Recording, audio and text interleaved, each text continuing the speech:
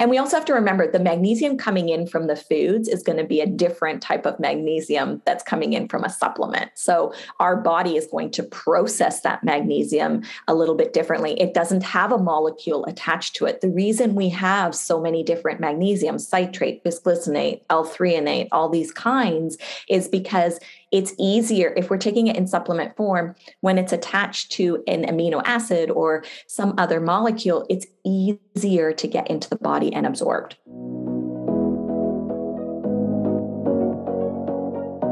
Hello, and welcome to the Art of Living Well podcast. I'm Stephanie May Potter, and I'm here with my co-host, Marnie Dotches-Marmette.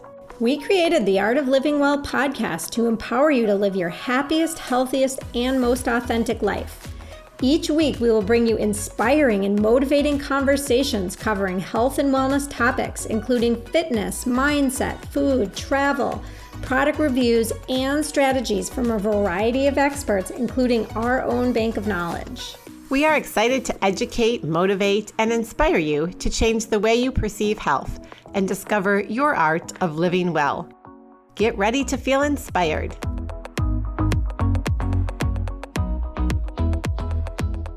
Hello and welcome to episode 119 of the Art of Living Well podcast. Before we dive into today's episode, I just want to say how happy Marnie and I both are that April is here, that we're officially into spring. And although right now it's kind of cold and wet in Minnesota, we know that all the rain is going to create such beautiful green grass and the flowers are going to start blooming soon. And summer is then, of course, right around the corner. And spring is actually the perfect time in traditional Chinese medicine to reset your liver and do a liver detox.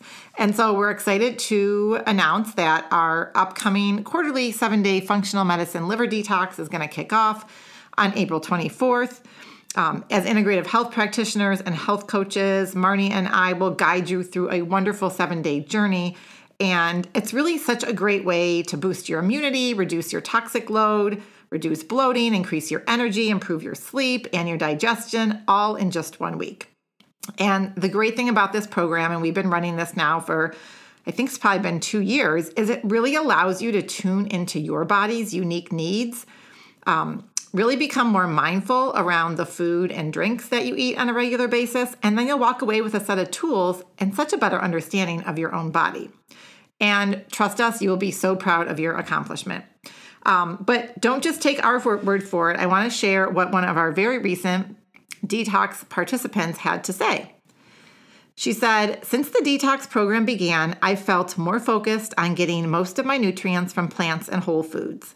I'm getting better sleep, I feel energized, and I felt supported and encouraged throughout the course of the detox. I couldn't have asked for a better team."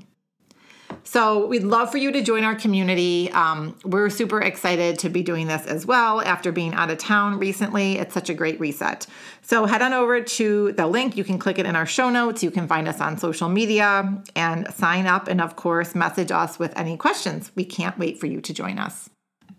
And before I introduce today's guest, we do have one small request. If you are enjoying this podcast, if you could head over to Apple Podcast and leave us a rating and review. It takes just 2 minutes and it really helps us reach more people so that others can benefit from the inspiring conversations and resources that we share each week. And now let's welcome today's amazing guest, Dr. Barb Woegerer. Dr. Barb is a licensed naturopathic doctor practicing in Toronto, Ontario, Canada. She is passionate about empowering individuals to take control of their own health. Her primary focus is to explore the underlying root cause and provide individualized, patient-centered care.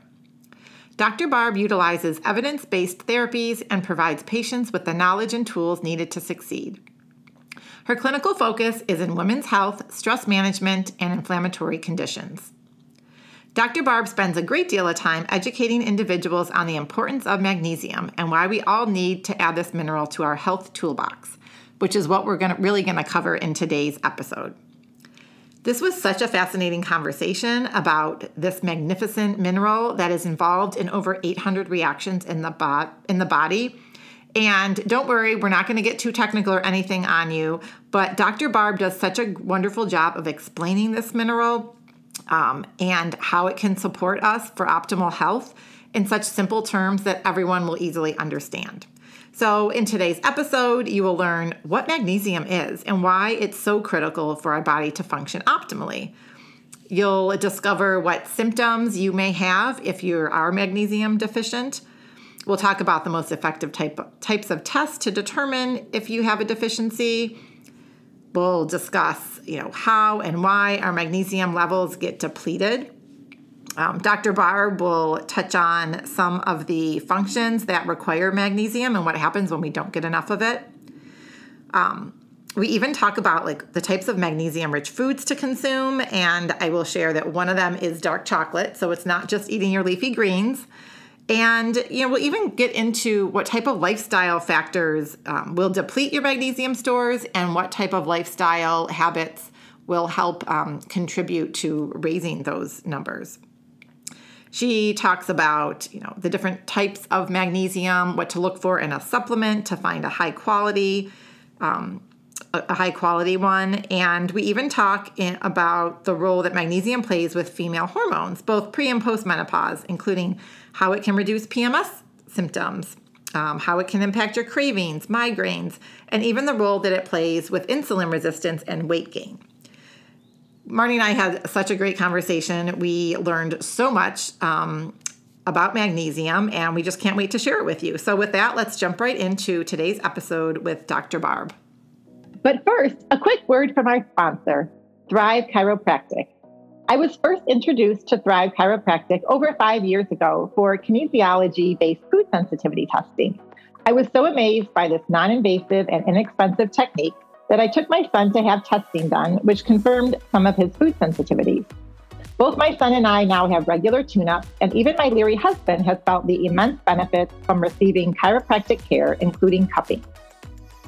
With over 25 years of clinical experience, the doctors at Thrive Chiropractic, located in Minnetonka, Minnesota, combine their passion for wellness with a strong expertise in effective treatment approaches. When you first come to Thrive Chiropractic, the doctors are focused on helping you feel better as soon as possible, and they recognize that one type of treatment or technique does not work for everyone. Your comprehensive exam, personal goals, and individual concerns help the doctors tailor your custom treatment plan for maximum results.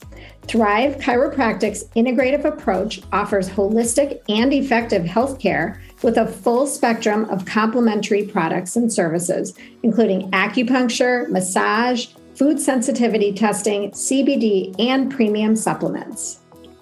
As a special offer, Thrive Chiropractic would like to invite listeners of our podcast to experience the gift of health with a $25 new patient visit, which includes the initial consultation, a comprehensive exam, any necessary x-rays, and first adjustment. Simply visit the website at www.thrivechiromn.com or call 952-746-5612 and reference the Art of Living Well podcast. When you're seeking effective, non-invasive treatment approaches to support your health goals, let Thrive Chiropractic be your partner in wellness. Call or book online today. Hi, Dr. Barb. We are so excited to have you on our show today. I discovered you through another podcast over the summer, during which time I had just started taking some magnesium, and my daughter and I were both actually taking a bunch. And so I was just super drawn to this topic, and I knew immediately that I wanted to have you on our show. And then I started following you on Instagram. And for everyone out there, you have an amazing Instagram page with just so much information, but it's also very practical and simple and easy, which I love. So thank you so much for coming on today. Thank you. It's my pleasure to be here. And I absolutely love speaking about this mineral. So I am in heaven. Well, great. So everyone has a story, and we'd love for you to share your journey about how you became a naturopathic doctor, and then ultimately, kind of an expert or specialist in the area of magnesium. Yeah, so I didn't actually go into the healthcare space right away. I was in the insurance industry for many years. But what led me into healthcare was I did a lot of disability and life insurance. So we would ask all these medical and health questions. And a lot of these individuals that I was doing they were young. They were in their 20s and 30s. And my gosh, the amount of health issues that these individuals had was like unbelievable. And I was like, wow, this is like, how come our conventional medical system can't help these people and just put them on all these medications? And I started doing just a nutrition course after that, just to kind of see if I wanted to get that in that direction. I really enjoyed that. I was a nutritionist for a little bit. And then I decided that I wanted to do a lot more. And so that led me back into university, into a kinesiology degree, a psychology degree, and then off 4 years in naturopathic medical school. So that's kind of how I got into naturopathic medicine. And then once I started practicing, the one thing you have to understand with naturopathic medicine, most of the patients that come in have already had diagnoses, or they've been told there's really not much else to do, or we can't really help you anymore. You kind of need to live with this, and that's it. So these patients are coming in diagnosed, have gone through the conventional medical system, and there's just nothing left for them to kind of take advantage of on a medical perspective. And so our jobs become that much more difficult because now we got to dig deeper. And so when I first started practicing, I was researching all of these different things. And every single time I researched, I came to this magnesium deficiency, or magnesium is involved in this enzymatic reaction that's going to do this. And I was like, geez, what is going on? Because we didn't learn about it in school. They told us, yeah, it's one of the electrolytes and it's kind of needed and it needs to be in balance. And that was pretty much it. So that's really how I got started in with magnesium, because now I had all of these different issues and conditions that were starting to improve when I was dosing magnesium. And I was dosing magnesium in some instances quite high and was seeing quite a good result. And so that led me to doing a whole year's worth of research on this mineral and ultimately creating like a little ebook about it, just so that people had all the information in one place. And also, as you know, most of my Instagram account is all about magnesium. Wow. So that's quite an interesting journey from insurance to magnesium. Really, really different, right? Different path that you started on. Yeah. I'm wondering, we would really love to have you explain for our listeners, like what magnesium actually is and why it's so critical for our body to function optimally. Yeah. So magnesium is, as I said, an electrolyte, and it's the fourth most abundant mineral in the body. And so it's also involved in now over 800 enzymatic reactions. That's the latest research. And so what that means in simple terms is that it's responsible or has its hand in almost everything that happens in your body. So it's one of these minerals that is easily depleted, and it's a little bit more difficult to test because of where it's concentrated. Most of it is in the bones and tissues, and only 1% is in circulation. So when doctors are running magnesium as a serum test, unfortunately, they're not getting the accurate amount of magnesium. They're only looking at that 1% that's in circulation, where most of it is in the bones and the tissues. So we definitely don't recommend a serum magnesium test just for that reason, because it doesn't give us a lot of information. And magnesium deficiency also is, a lot of the symptoms are related to other symptoms or from other health conditions. So a lot of the times it's overlooked and it's not even addressed or even considered when it's part of a health diagnosis. So if you can't test easily, how do you know someone's deficient? And also, can you overdose on magnesium? Yeah. So the test that I would recommend running, you can run tests. It's just the physicians don't run the magnesium test. They run the RBC or the magnesium serum test, which is just what's in the serum, like what's in the actual circulation. So if we look at the red blood cell magnesium test, this test is more accurate. It's not 100%, but it's more accurate and can tell us, where you are in the scale of being either deficient. And here on this scale for the red blood cell magnesium, you want to be at the high end because we're still seeing deficiency symptoms at the lower end or even mid-range. So there is something we can use for testing, and it's just not used very often. So that's why I said it's not always available and always something that we can bank on. Now, can you overdose on magnesium? You could, and you're going to have loose bowel movements and you're going to have some GI symptoms, but technically, no, like you can't actually overdose to the point where it would actually cause harm unless you had kidney disease. That is kind of the only contraindication when we're looking at magnesium. Magnesium is filtered through our kidneys. And so if somebody has kidney disease or some form of kidney illness, cancer, those kinds of things, then we have to be more cautious. We dose a lot smaller and we dose in like multiple times versus like once or twice a day. Yeah. I have a couple questions about the testing. So would a kind of standard Western doctor be able to run the red blood cell test, or would you probably need to go to a naturopath? Or no, it's part of the standard blood protocol. Here in Ontario, they don't like running it. And so it's covered under OHIP, but it would only be covered if there was some type of issue that they felt it was necessary to order. Other than that, it is a more expensive test. And so a lot of physicians won't run it, but you can get it covered from like your regular family doctor.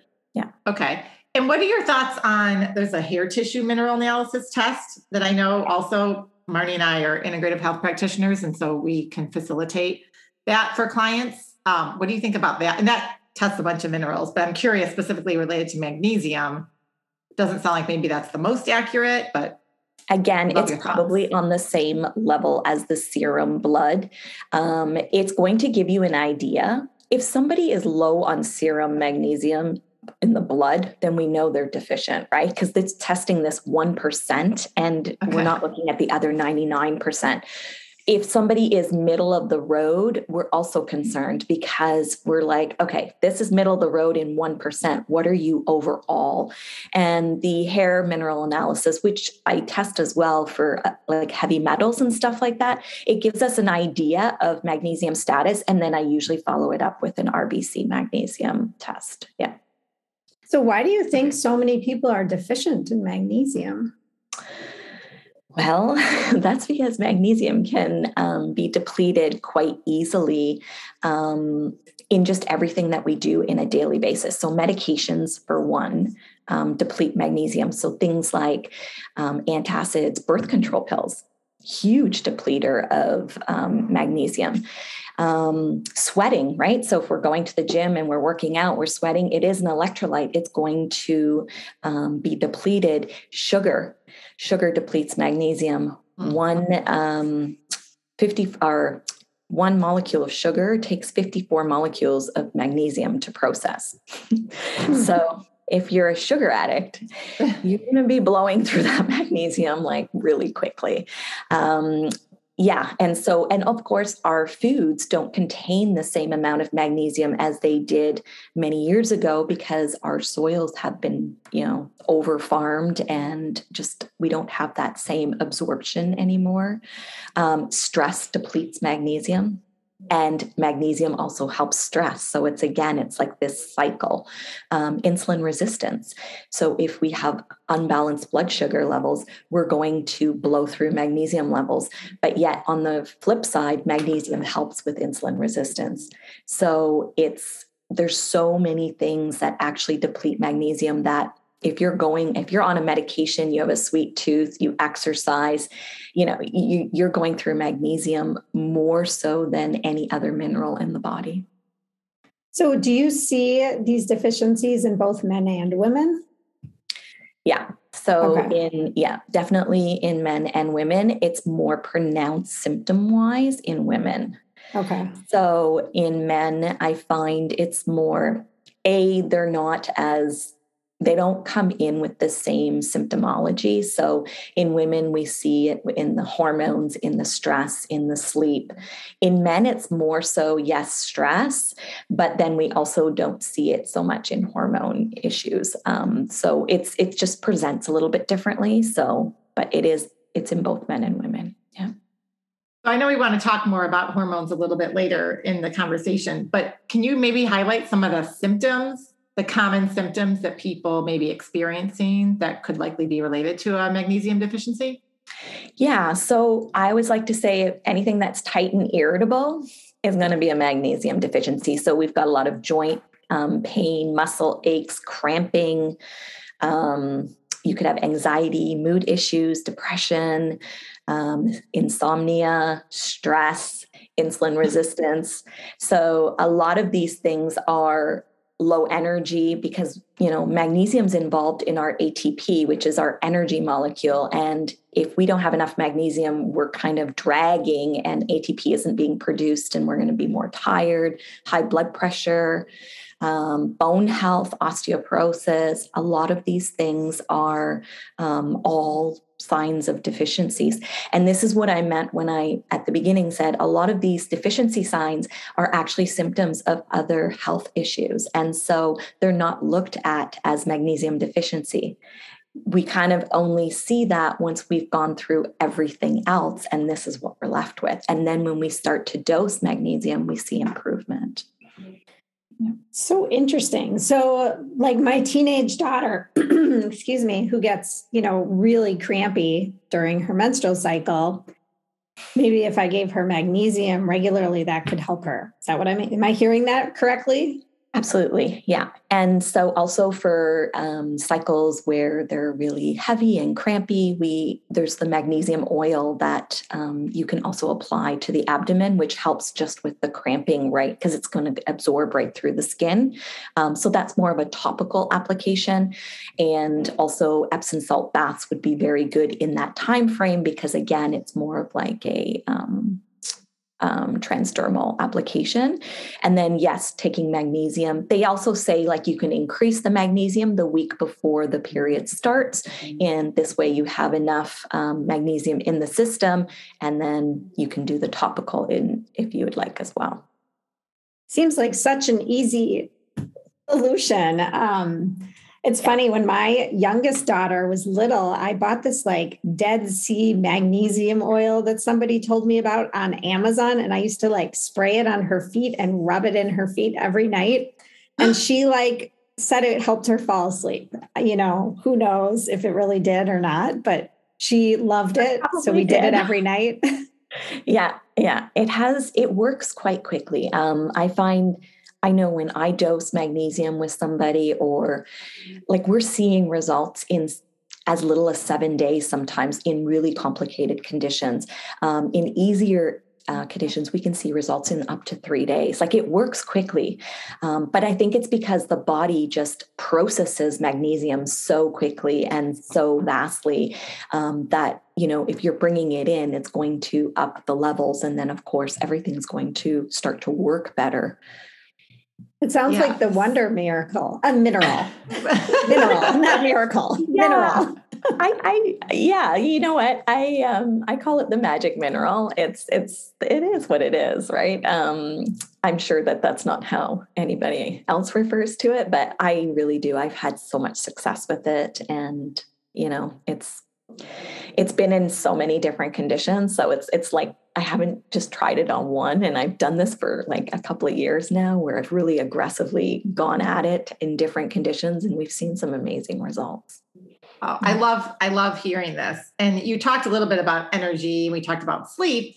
And I know sometimes that's what people associate magnesium with. This was kind of years back when I first started diving in. It was like, oh, do I need it to help with my sleep? But I know there's very specific types of magnesium. And maybe we could start to dive into that a little bit too, because you don't just like go to the store and buy a bottle of any magnesium necessarily, depending on your symptoms. So I guess a couple different things here, but maybe starting to focus more on sleep and stress and energy and what types of magnesium can help with these symptoms.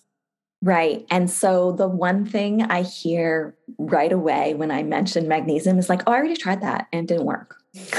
and that is the common thing. And it's usually because A, you're not using the right dose, and B, you're not using the right form. And sometimes, depending upon what we're trying to treat, you're not dosing it at the right time.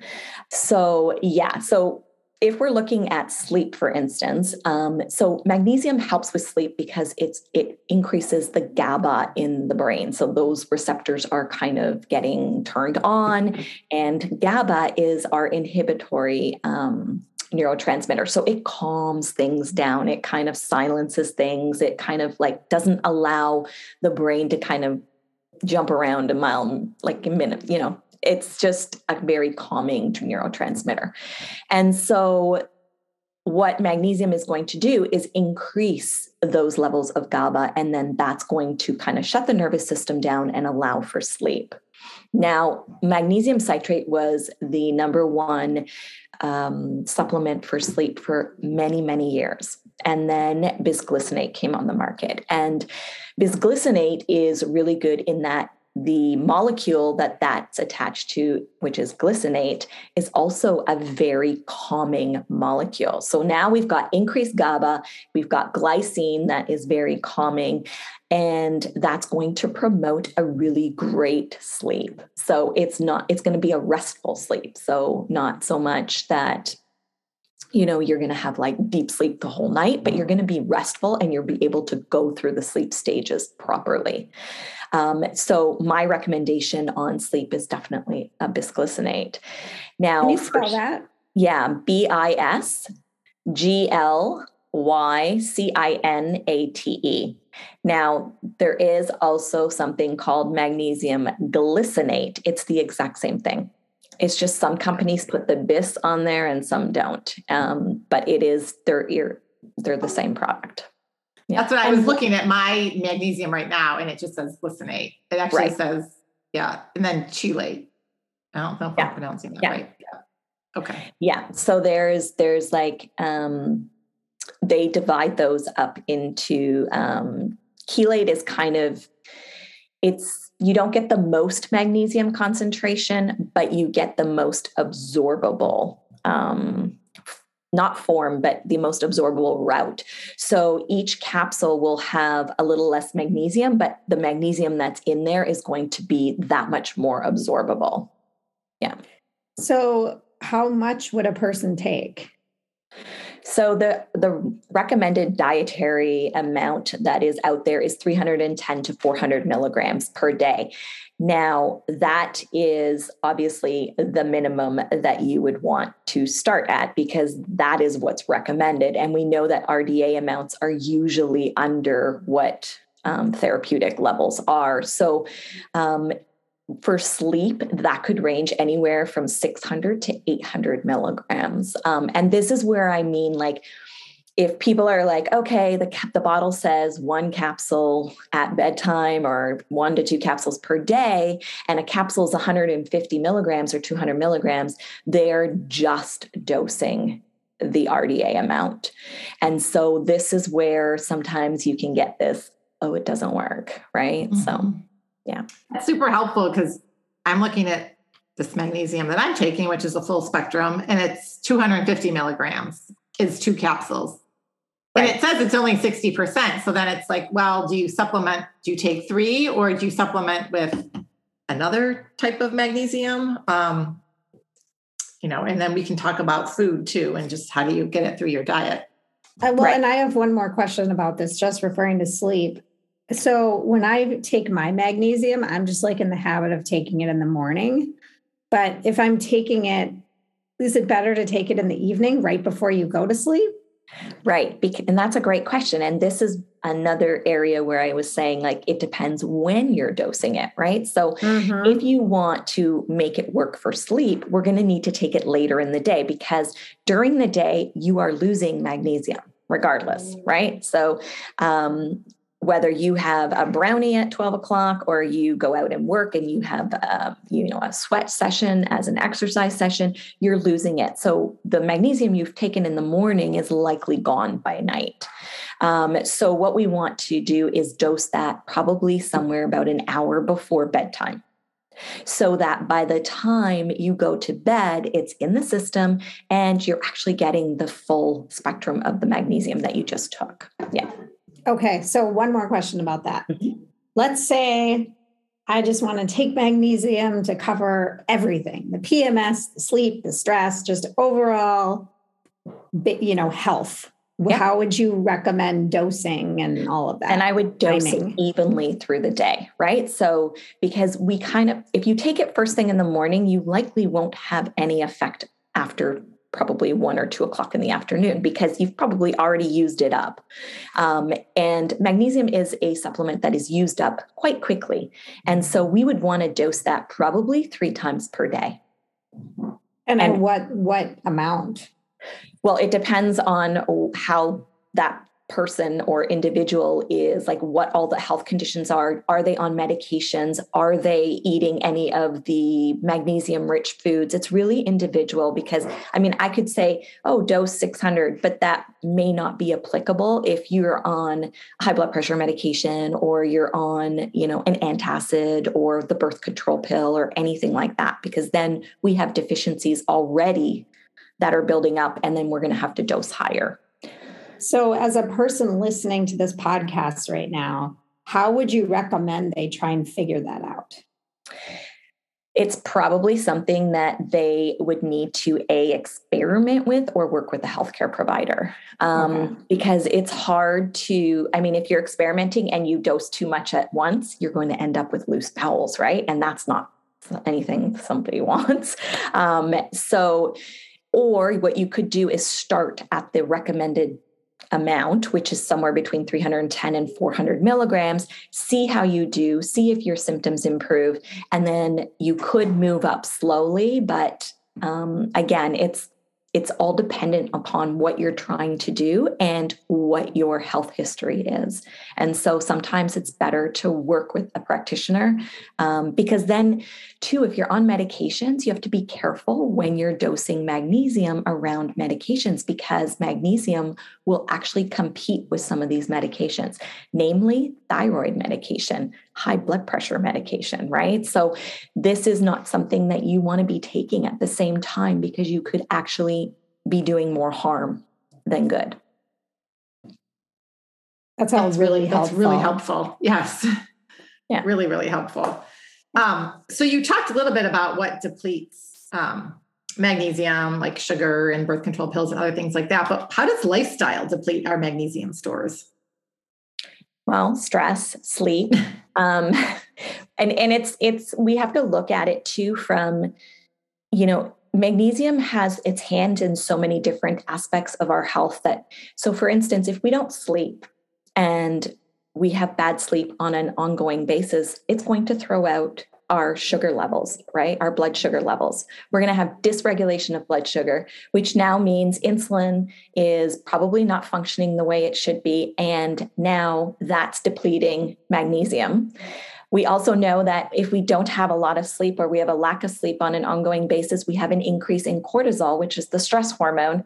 And when stress hormones are up, cortisol's up, it's going to deplete magnesium. So it's looking at it from the perspective of what's actually going on when we don't actually do have a good sleep, or if we're stressed, right? So again, stress would then increase cortisol, which would then deplete magnesium. I guess exercise would be really good, because exercise, you're still losing it because you're sweating, but you're also improving other aspects of it. So that's kind of like a teeter-totter, which, at the end of the day, you probably balance it out, but there's the other factors that are not balancing out. They're depleting it completely. Yeah. That's so helpful, because I know sleep and stress are something that I think most people deal with at some point. And so it's great to know that magnesium can help with that. Yeah. So can we dive in a little deeper and talk about the role magnesium plays with female hormones, both pre and post menopause?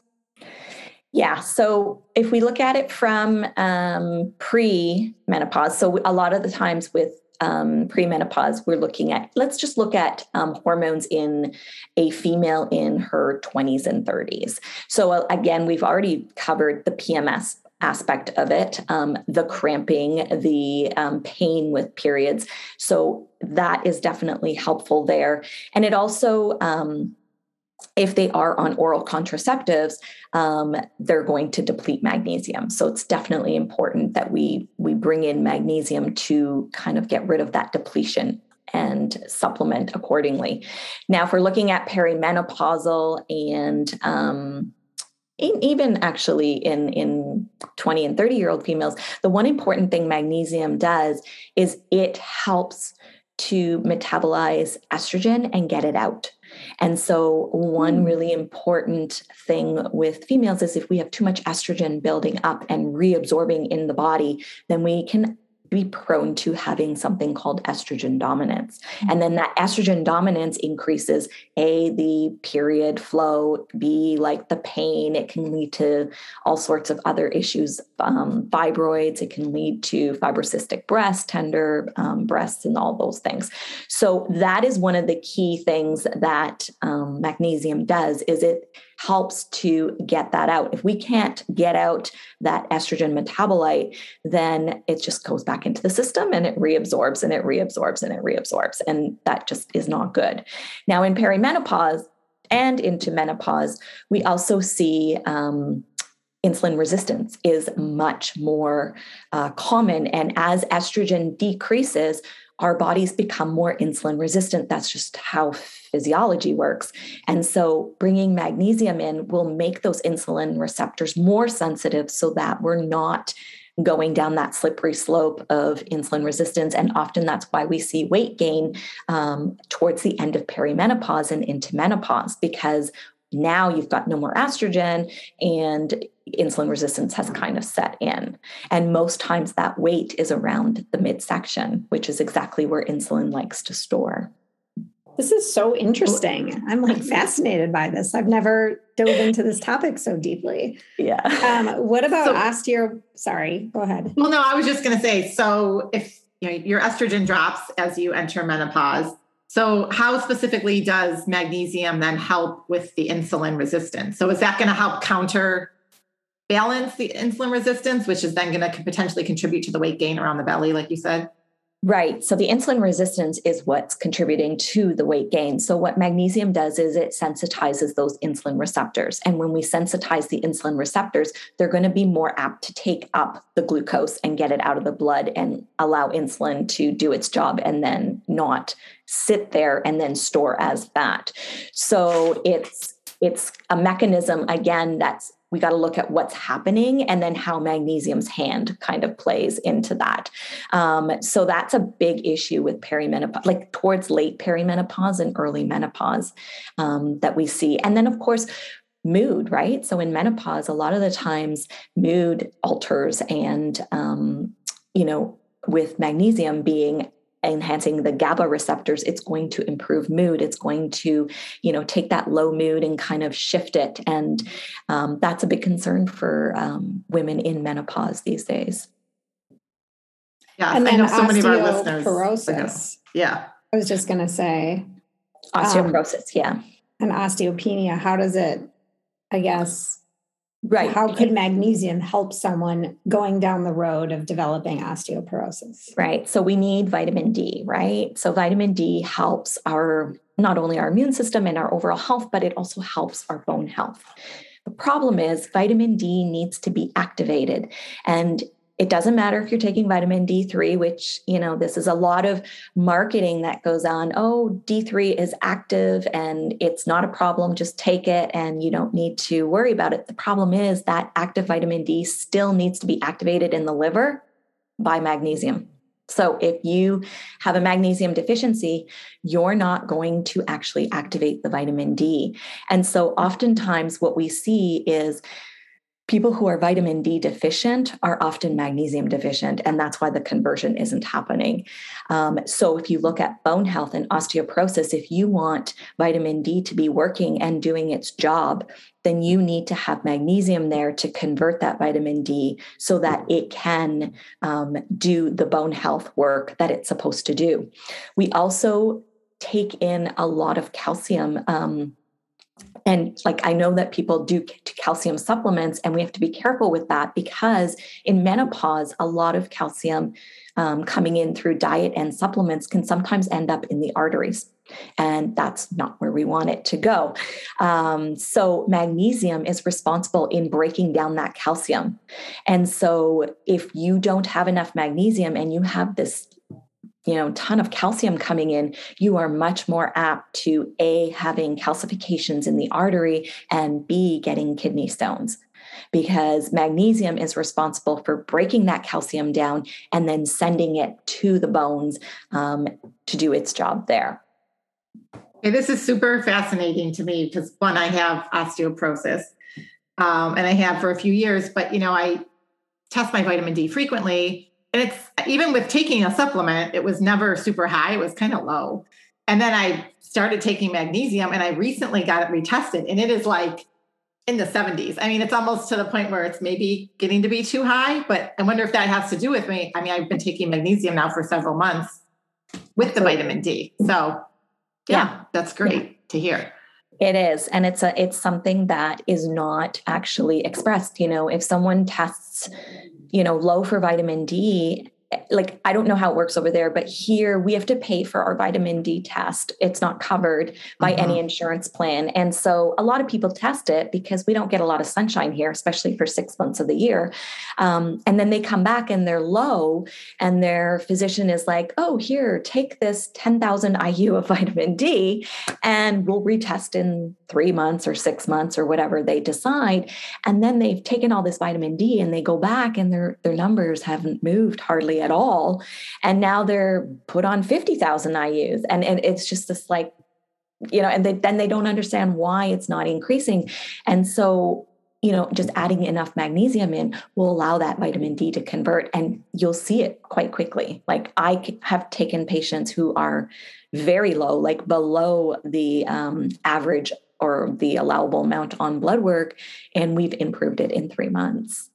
Yeah. So, yeah. That's so cool. And, it's just interesting about vitamin D because you mentioned like the range and what, sort of is therapeutic versus what is conventional. And my son just had his vitamin D tested and it was low. I looked at it, I was like low. And the doctor was like, oh, it's totally normal. And I'm like, no, but it's not. But yeah, especially where we all live because we're not getting the sun very often. Exactly. Right. Yeah. So, yeah. Yes. So I always say if you're vitamin D deficient, you got to check your magnesium. Yeah.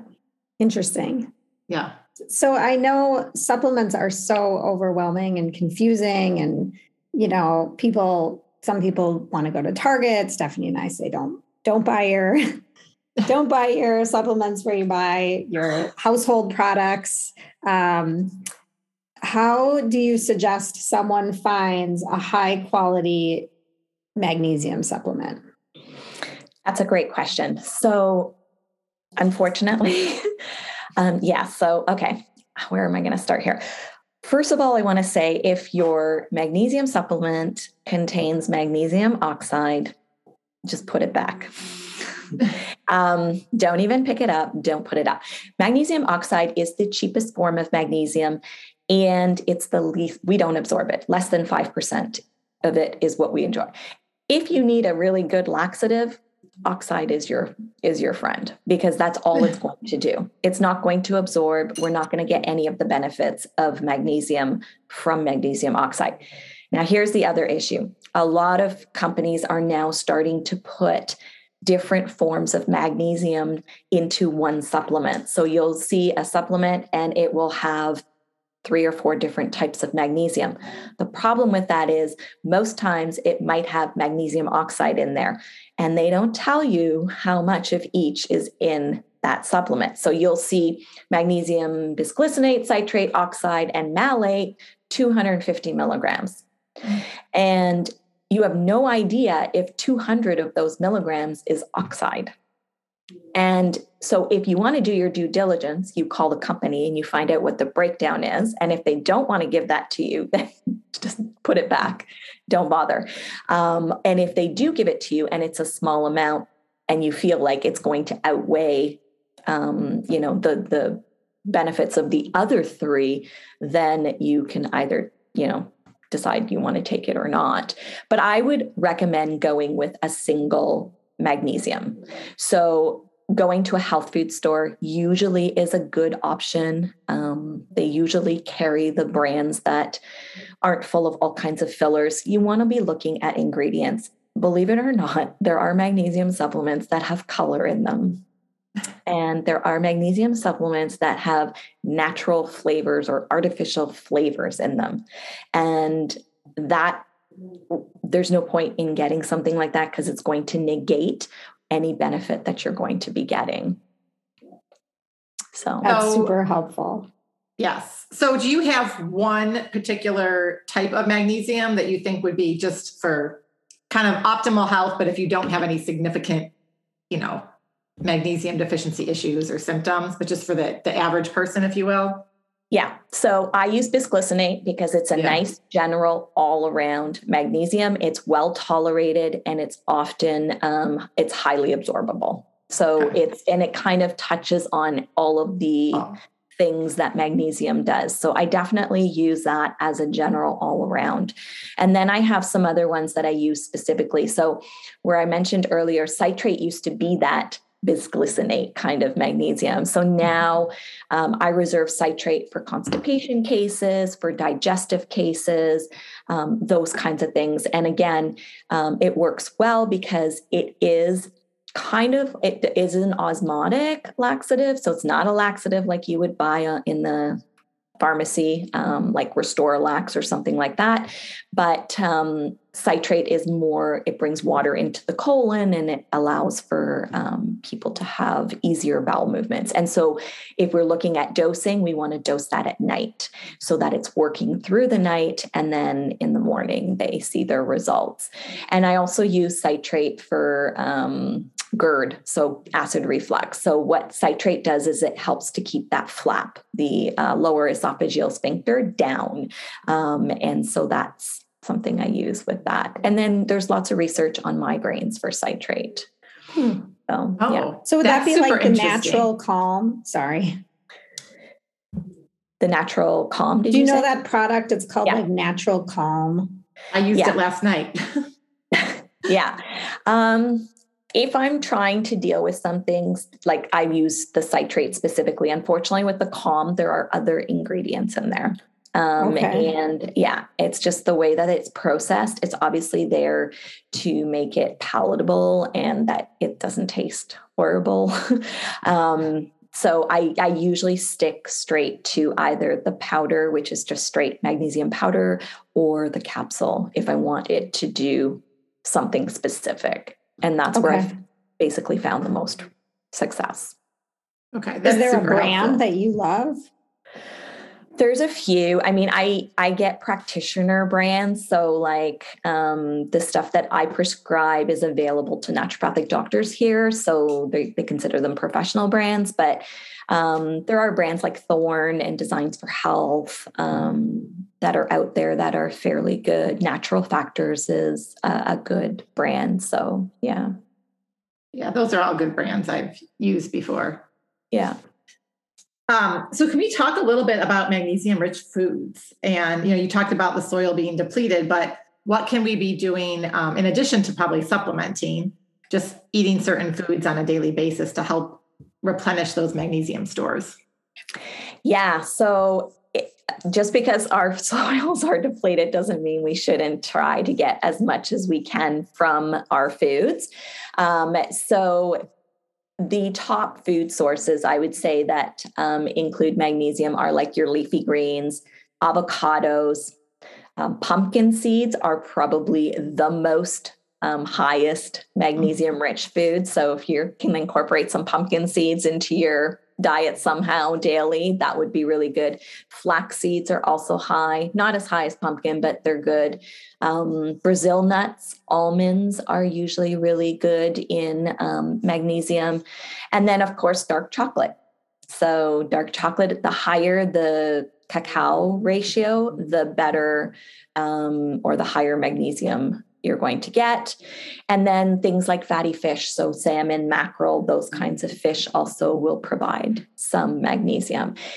I often get the question, can I supplement my food as, enough of a supplement for magnesium? And unfortunately, no.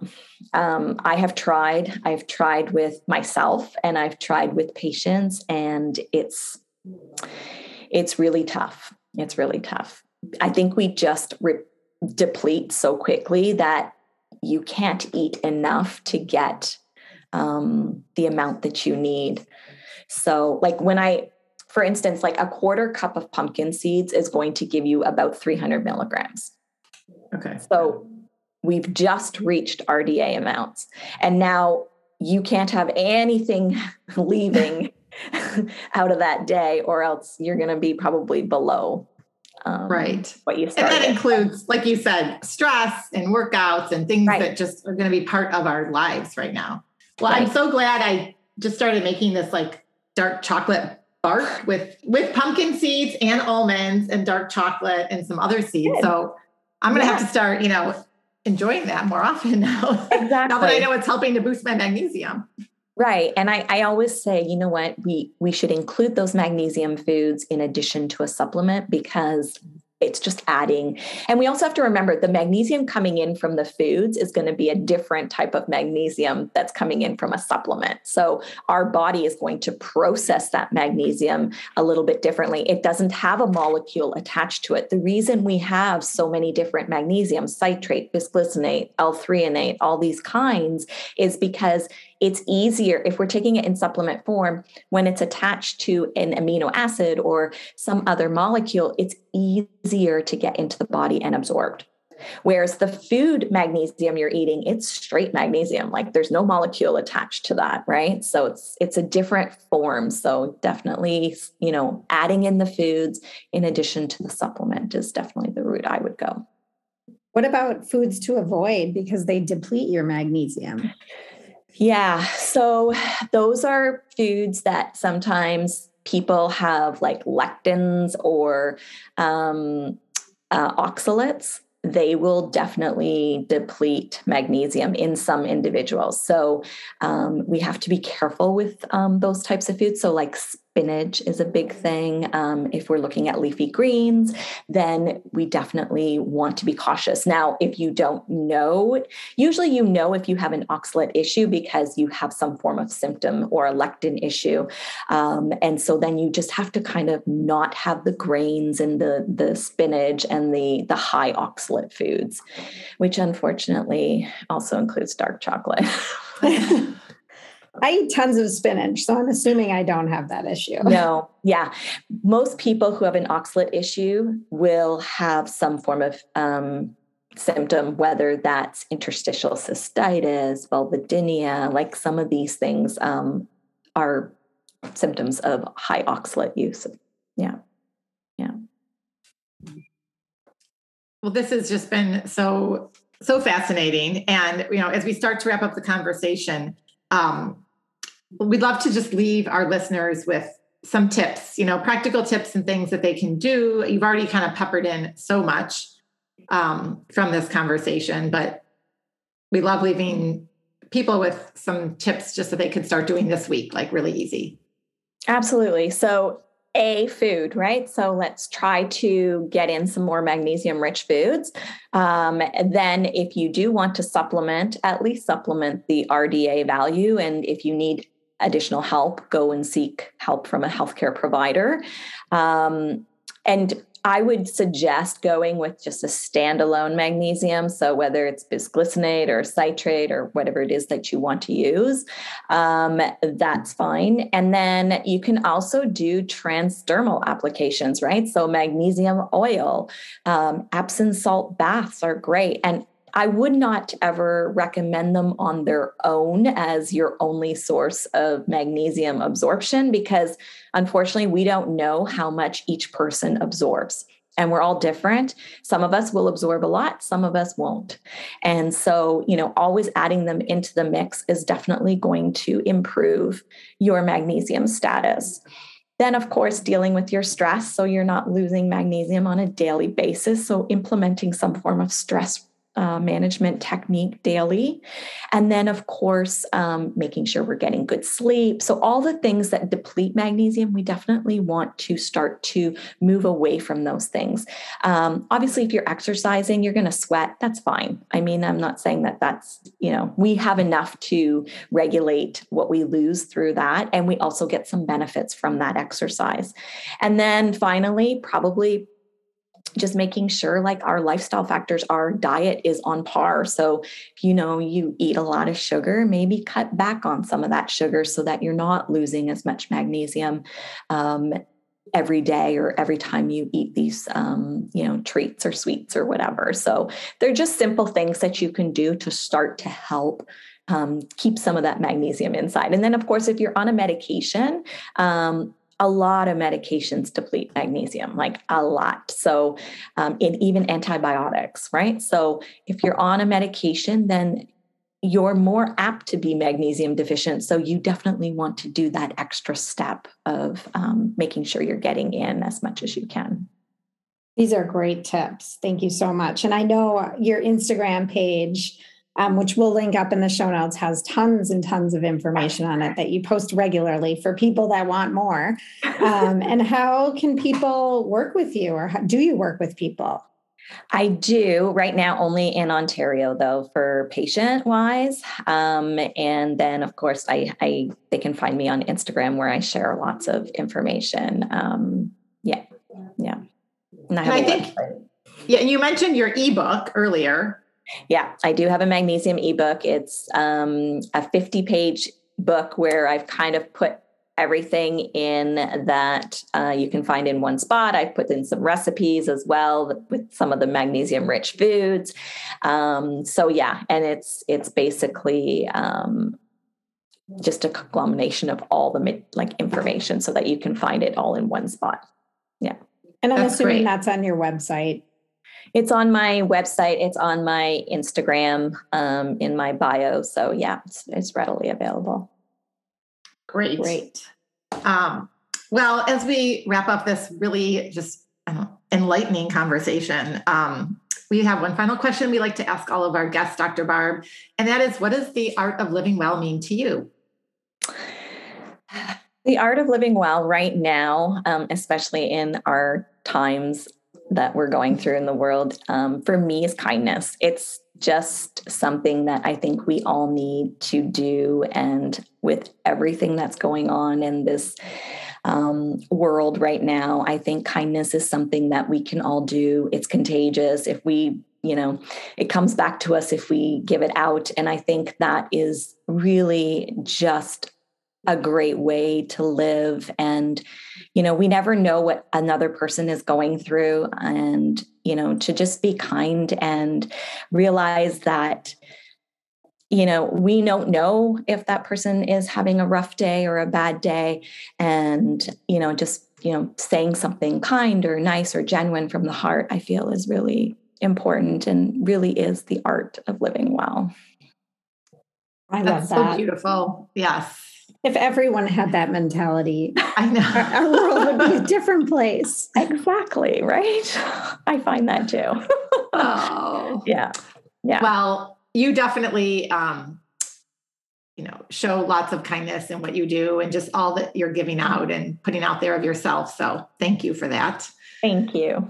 Yeah. Thanks for coming on our show today. Yes, it's been a pleasure to be here. And I'm always happy to talk about my favorite mineral. Well, we're happy that you're happy to talk about it. The magic mineral magnesium. Yeah, right. That's the name on my book too. My ebook. Oh, okay. Yeah, absolutely. Well, have a good day. Stay warm. Thank you. Will do. Bye-bye. Take care.